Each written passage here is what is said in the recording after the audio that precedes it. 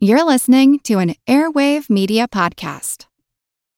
Introducing Wondersuite from Bluehost.com, the tool that makes WordPress wonderful for everyone. Website creation is hard, but now with Bluehost, you can answer a few simple questions about your business and goals, and the Wondersuite tools will automatically lay out your WordPress website or store in minutes. Seriously.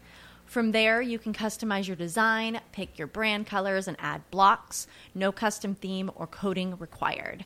You'll get content suggestions that you can keep or revise, and with Yoast SEO built in, we automatically help you get found in search engines. From step-by-step guidance to suggested plugins to an AI-powered help bot, our built-in tools make WordPress wonderful for everyone. Whether you're a beginner or a pro, you can join over 2 million Bluehost users.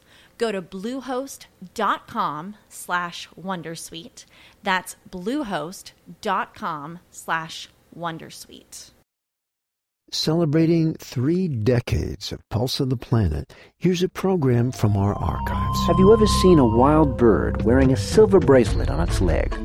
Well, much of what we know about birds' habits and migration patterns comes from information gathered from bird banders who catch and band more than 1 million birds a year. I'm Jim Metzner, and this is the Pulse of the Planet. First thing I do is to look at the bird and decide what size band it should get. It's like a little silver bracelet. Elise Lapham is a bird bander licensed by the U.S. Fish and Wildlife Service.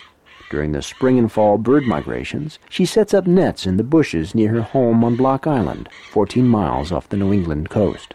I've been banding for about 21 years now, and I have banded over 60,000 birds. What we do when we band is we measure the wings, we look at the fat content, we age them in different ways, sometimes by plumage, sometimes by the color of their eye, sometimes by looking at their skulls.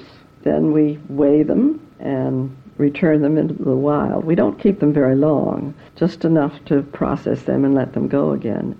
When banded birds are recaptured, the information can be used to find out more about what birds eat, how long they live, and where they migrate.